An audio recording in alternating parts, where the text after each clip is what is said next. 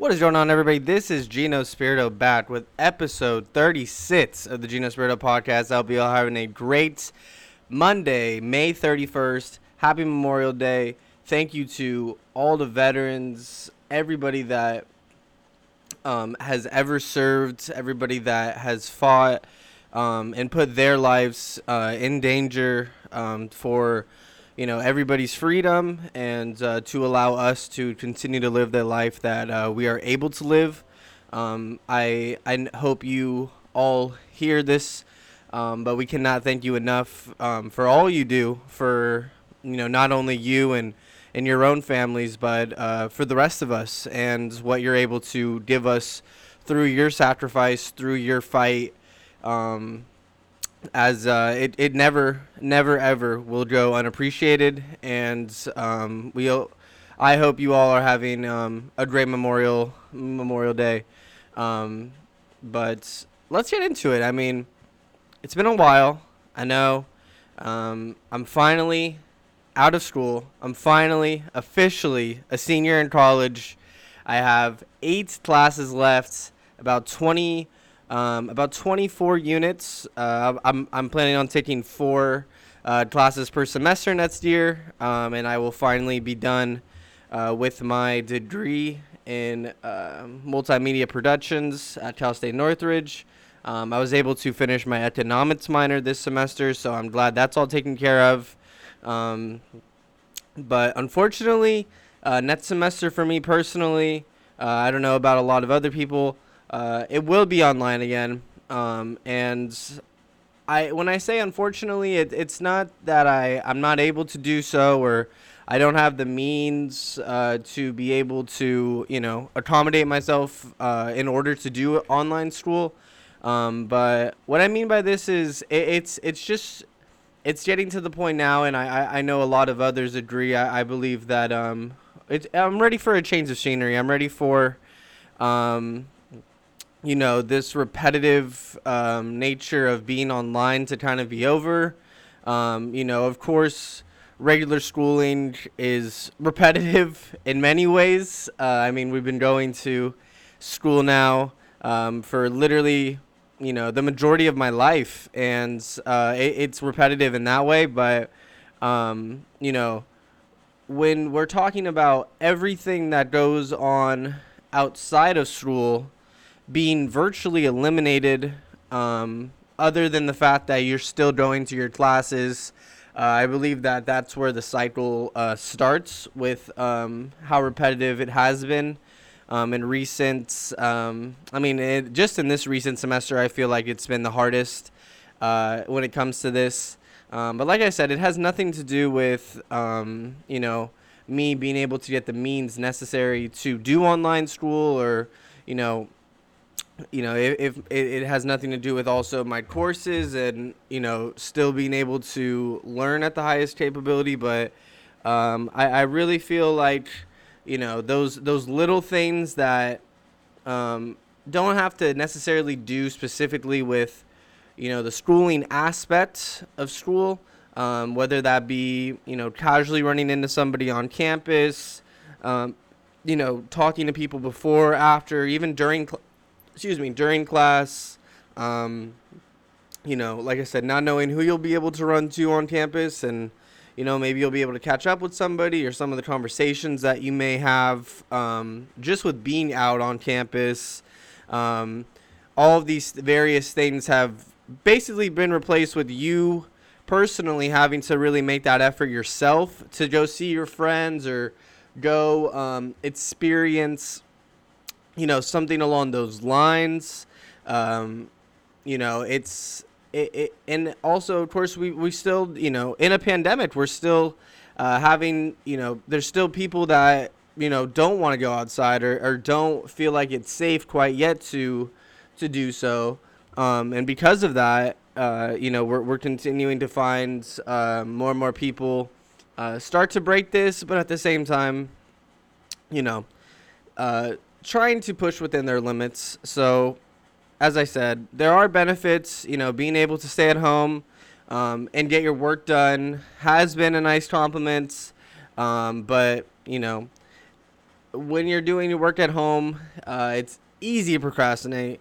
Super easy with all the distractions that are already at home and already present around you. Makes it very easy to just relax. Makes it very easy to just chill, take it easy. And same with, waking up and getting stuff done. It's not really a matter of, let me get my day going by, getting ready for school and getting dressed, getting changed. It's turned into making it a lot easier on the individual to, simply lay in bed or simply sleep in a little bit longer because so. And I feel like this balance was easy to find when we first transitioned to online school because you were still super used to, the whole aspect of getting ready and we were still trying to. I think that was like peak quarantine when everybody first was in it, and we were all trying to motivate each other and get through it and really give each other valuable tips and tricks on how they've been getting through it.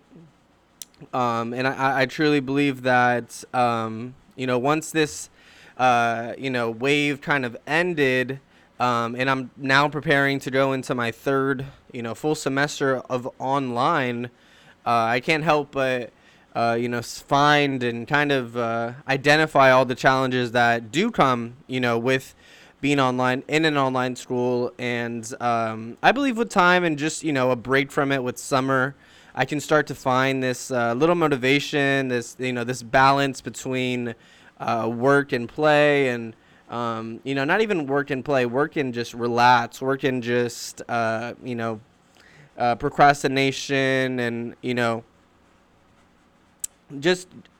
I think, like I said, with some time, I'll be able to find that, towards the end of this semester, you can definitely feel and hope that your senior year, your senior semester isn't online, isn't like some of these other people that are having to deal with an online graduation and the hassles of that. But, when you're not around your friends that much who are also in school with you and you're supposed to be in these classes together, but it doesn't really feel as interactive as it used to be, these thoughts start to creep, these thoughts start to wander, and, it's life. It happens, and, there's things that you can control, there's things that you can't control, and this is something that unfortunately we haven't been able to control, and we've kind of just had to take it in the head and just continue moving forward with it. So, online school may be convenient, but I definitely believe that it does take away those little things that you get to experience with being on campus and being with your friends. Besides all that, though, I'm definitely prepared for next year, like I said, and whatever there is to come. I'm super excited that I only have 8 courses left in college, and I'll be able to graduate. It's just really hard to wrap my head around, and finally be able to move on to the next phase of my life. But yeah, I'm very excited to get the ball rolling on these internships and other things that may pop up along the road. But one thing that I know for sure is, that that's gotten me through all these, weird times has definitely been sports and music. And that's exactly what we're going to get into, of course. Let's start with some Padres baseball, first and foremost. Of course, if you have not been following Padres baseball, I'll give you a rundown of basically the month of May. After taking 2 of 3 from the Colorado Rockies, unfortunately, the Padres were faced with the news that Fernando Tatis and Will Myers both tested positive for COVID, and that also came with Eric Hosmer, Jerickson Profar, and Jorge Mateo all also needing to be out due to contact tracing. So 4 starters, the 5th the main sub that we have, main pinch hitter, main guy that we'll use against lefties, also out. And with this news, we also, of course, were having to face the red-hot Cardinals as they came into town looking for some revenge, of course, from last year's wild card matchup. If you did not follow last year's postseason, Last year, there was an expanded postseason in Major League Baseball. So instead of 4 teams making it to the playoffs, there was 8, which led to a huge wild card, a super wild card, and that's where these Padres and Cardinals faced off at Petco. The Cardinals took Game 1, 7-4, and then in Game 2, it looks like they were going to take it again as they had a lead 6-0 until the bottom of the 6th inning, where the Padres finally woke up for the first time in the series and took over Game 2. Of course, this came with Will Myers and Fernando Tatis being only the second pair of teammates to ever hit 2 home runs in a postseason game. And they were able to win Game 2 11-9, and then they were able to advance to Game 3 and win 4-0 on a huge bullpen game. Advance to the NLDS, of course, where unfortunately we got swept by the Dodgers. But that's I guess I don't want to say this is really a rivalry, but you can definitely see why the Cardinals were motivated to come into Petco and win a couple games, if not sweep. Nolan Arenado has been playing absolutely amazing, and that's just, adds to how significant this defense plays a role in winning games for that team. So coming into Petco, down 4 starters, down our best, our best guy coming off the bench, calling up, literally a bunch of AAA guys, and getting the job done as the Padres were able to take, Game 1, 4-5, despite a 2-run 8th and a home run in the 9th by Nolan Arenado to put it to 4-5, but Mark Melancon was able to close it out.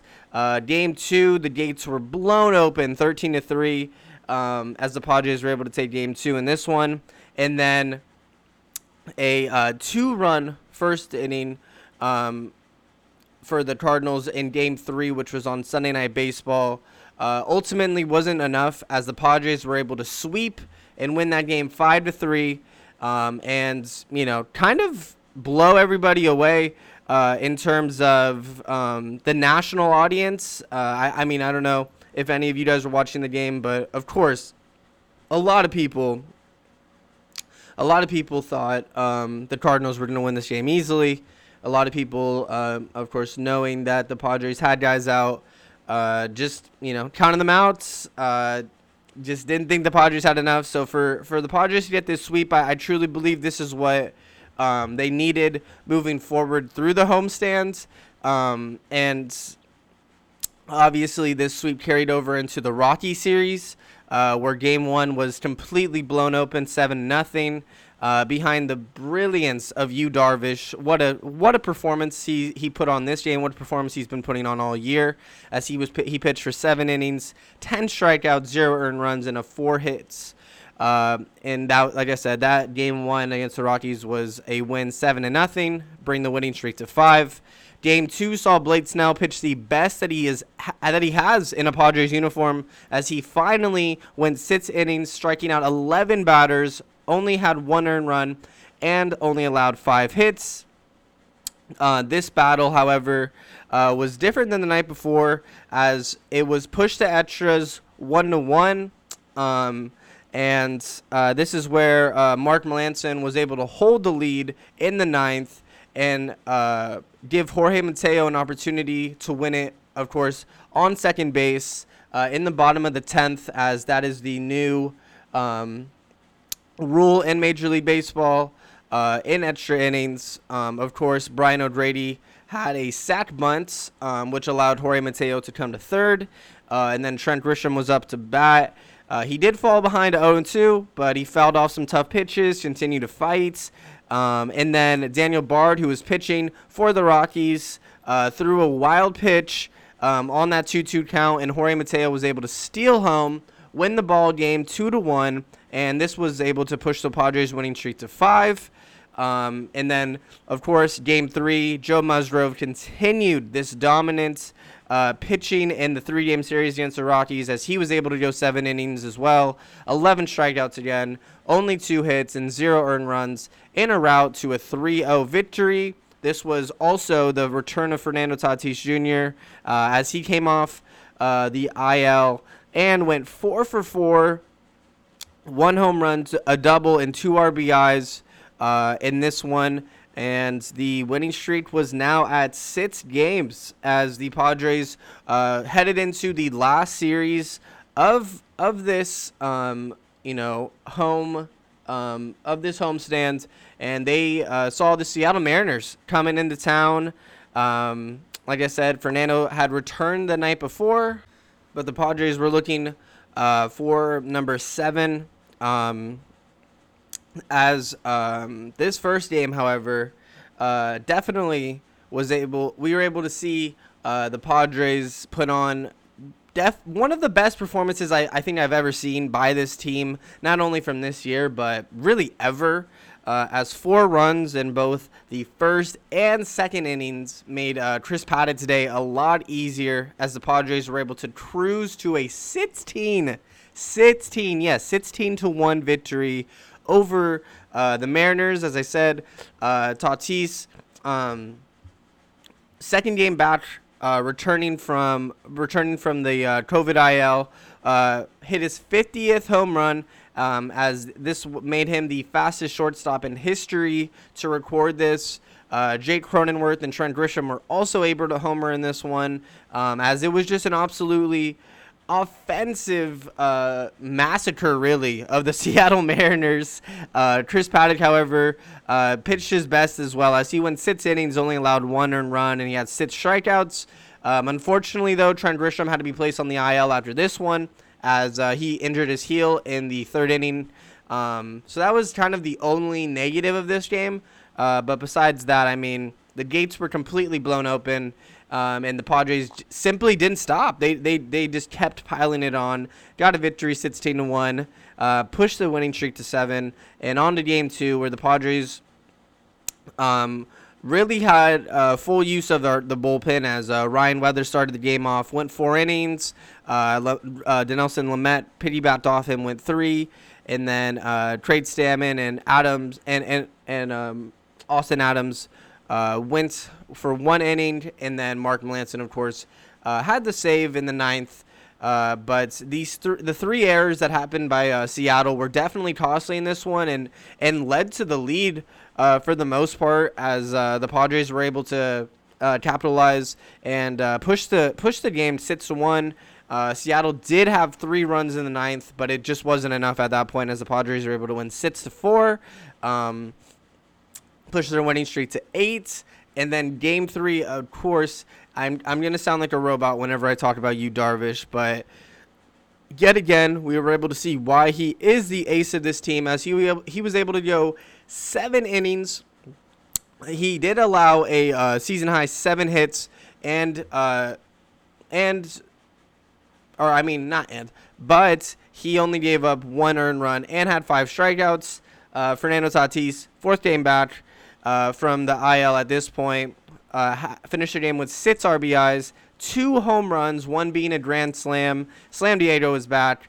That was in the 7th inning, pushed the lead to 8-1, and then the Padres were able to hold on for a 9-2 victory. The Padres were able to completely sweep the homestands for the first time since May 15th to May 24th of 2009. That was also only the 2nd time they've ever done that in franchise history.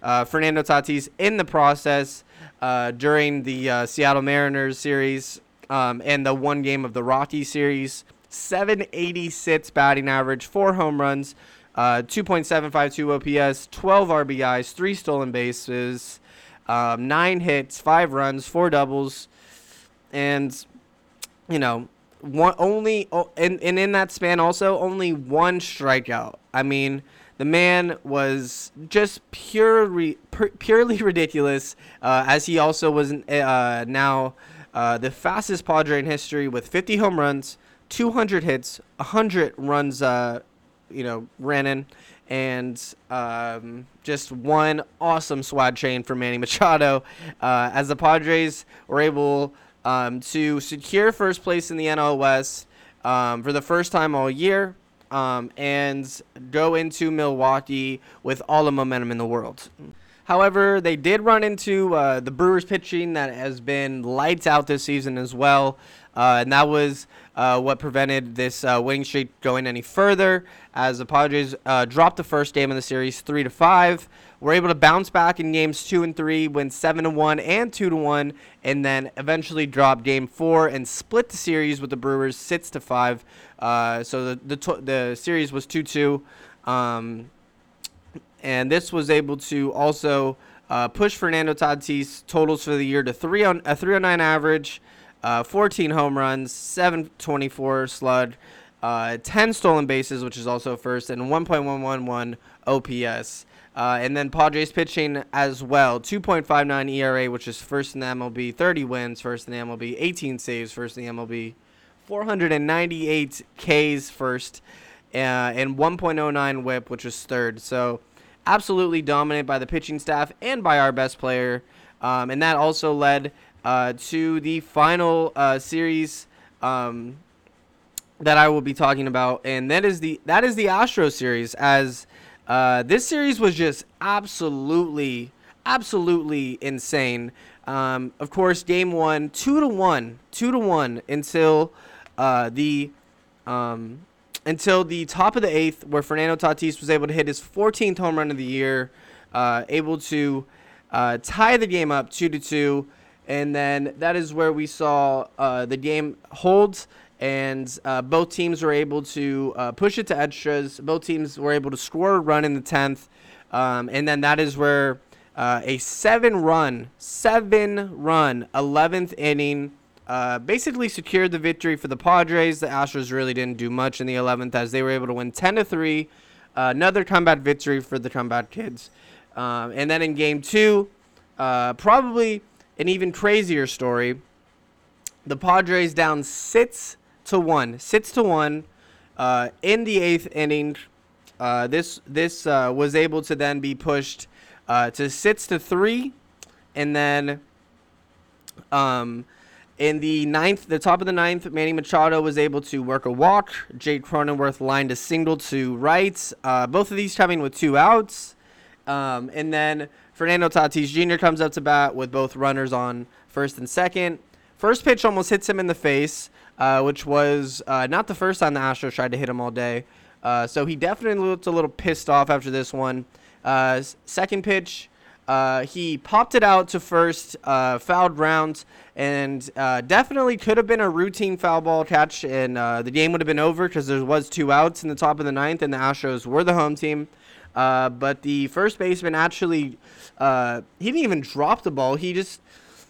It looked like he had tripped over the side of just where the stands are. I don't know if he just lost his footing, and he was not able to secure, his foot at all, as he slipped and dropped what would have been the game-ending catch. And like I said, this was the second pitch. And then the third pitch, right after that, hanging curveball right down the middle of the plate. Fernando Tatis hit a bomb, tied the game up at 6, and pushed this to extras as well.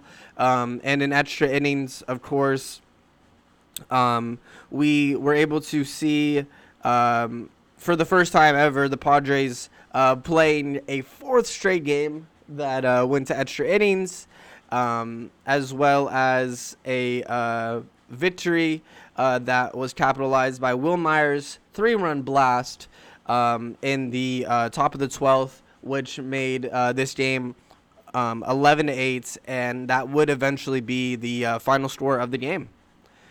Like I said, I think it's crazy. The Astros had a 99.6% chance to win the game with 2 outs in the 9th, and for that to turn super fast and super not in their favor very fast, as Fernando Tatis tied it and pushed it to extras, and for them to somehow, some way win this game too. Purely ridiculous. The Astros had won 527 straight home games when leading by 5+ runs in the 8th inning or later, as their last loss when leading by 5+ runs in the 8th inning or later happened in 1981. So it's been a long time since the Astros had completely choked the way they did. But thank God that the Padres were on the winning side of this choke job. But unfortunately, in Game 3 of the series, the Astros were able to get right, able to kind of shake off all of the last inning heroics, all the extra inning heroics of the Padres, and they were able to win 7-4. And then the Padres started a new series against the Cubs today in Chicago, and Fernando Tatis was able to tie the leader of Vladimir. I don't know how to say his last. Vladimir, how do you say his last name on the Blue Jays? Absolute stud, absolute. I mean, I've never seen somebody hit the ball as hard as he does. And he was able to tie him with his leading 16th home run of the year. And unfortunately, this just wasn't enough as the Cubs hit a total of 5 home runs today. Chris Paddock definitely got the worst of it as 3 home runs came off of his pitching. As the Cubs cruise to a victory 7-2. Hopefully the Padres will be able to bounce back tomorrow after this performance. But like I said, a 9-game homestand sweep has not happened. Only ever happened one other time in Padres history. The combats in Houston, the fights against Milwaukee, and the pitching. And today, it's unfortunate. The team's tired. I know that they're still having to play. I mean, the next day off is June 10th, so they still got to play another 10, 11 straight games in a row. The pitching was able to be reset by Joe Musgrove coming in for relief for Blake Snell on Game 3 in Houston. And really give that bullpen a break after all those extra inning games, as Blake Snell pitched for 4 innings, and then 3 innings, and then Joe Musgrove finished it off with the final 4 or 5. But obviously he didn't have to pitch in the 9th because Houston was at home, like I said. So the bullpen was able to get a rest day on Sunday, but today, not really much you can do when the Cubs are just hitting home runs the way they did, not really keeping the ball in the park. But capitalizing on, playing this tough competition, I think it's only going to make the team better. The Brewers series, we should have gotten Game 4, but splitting against the Brewers with that pitching is good. I'll take it. And then beating a Houston Astros team, winning the series in Houston 2-1. And with the late game heroics that this team displayed, I'll take that any day of the week. I won't take the pitching and how tired all of our guys must be at the moment. That's kind of the only downfall that came with all of those extra inning heroics and everything that came with having to play four games in a row in extras. But as long as we're getting dubs, as long as the team's continuing to fight, continuing to push, always giving an opportunity to win the game, never really giving in and giving up when there's so many chances and so many opportunities to do so. I think that this team's only headed in the right direction when we're talking about that. And it's just so much fun to watch. I mean, if you're from SD, of course, I know I'm a huge Chargers fan still, but if you're going around anywhere in SD, everybody's talking about the Padres. Everybody's watching these games. Everybody's just so freaking excited about what this team is doing, what this team is continuing to put on and show for the city of San Diego, and just kind of putting this whole entire franchise on the map once again. It's been so long. We just have the star power and the pitching for once to do so. Maybe make a real run at this World Series title. But it's crazy that last year the season would be done in literally 6 games. The regular season would be done in 6 games if it were last year right now. But this year it's like we got 101. I think we played 54 games so far, or 55. I think we're 34-21 after the loss today. So actually, it would be 5 games. 5 games if the regular season was last year, and that leaves about 107 games left for the regular season. So just craziness. And like I said, if you're from San Diego and maybe you're not super into baseball, or you kind of are, and you've kind of been following, here and there, I just highly recommend you start watching these games. I highly recommend you start following this team because, there's just something new every night. As I just went through the past month of May, and it's been complete wildness. A 9-game homestand, crazy extra inning comebacks, fighting this Brewers top team, Brewers top pitching team. This team just has so much fight, so much grit, and I feel like that's why the city of San Diego can really relate to this team. A bunch of hard workers in San Diego, a bunch of people that, continue to push forward, never allow no to be an answer, and continue to fight, really, regardless of what's in front of them, what the obstacle they have to face is. So it's really fun to watch. It's really fun to root for, and trust me, if you have nothing to do and the Padres are playing, I promise you will have a great time watching the game, and you have a blast, and you're going to get hooked faster than you probably expect to this team. And, it's just something to root for, something that everybody can really get behind, and it's just so much fun. So I'm excited to get these podcasts rolling again. I'm finally on summer break, and like I said, life is good, life is great. I'll be back posting an episode tomorrow, I just hope you all have a great rest of your Memorial Day, and I will see you all soon. Thank you so much.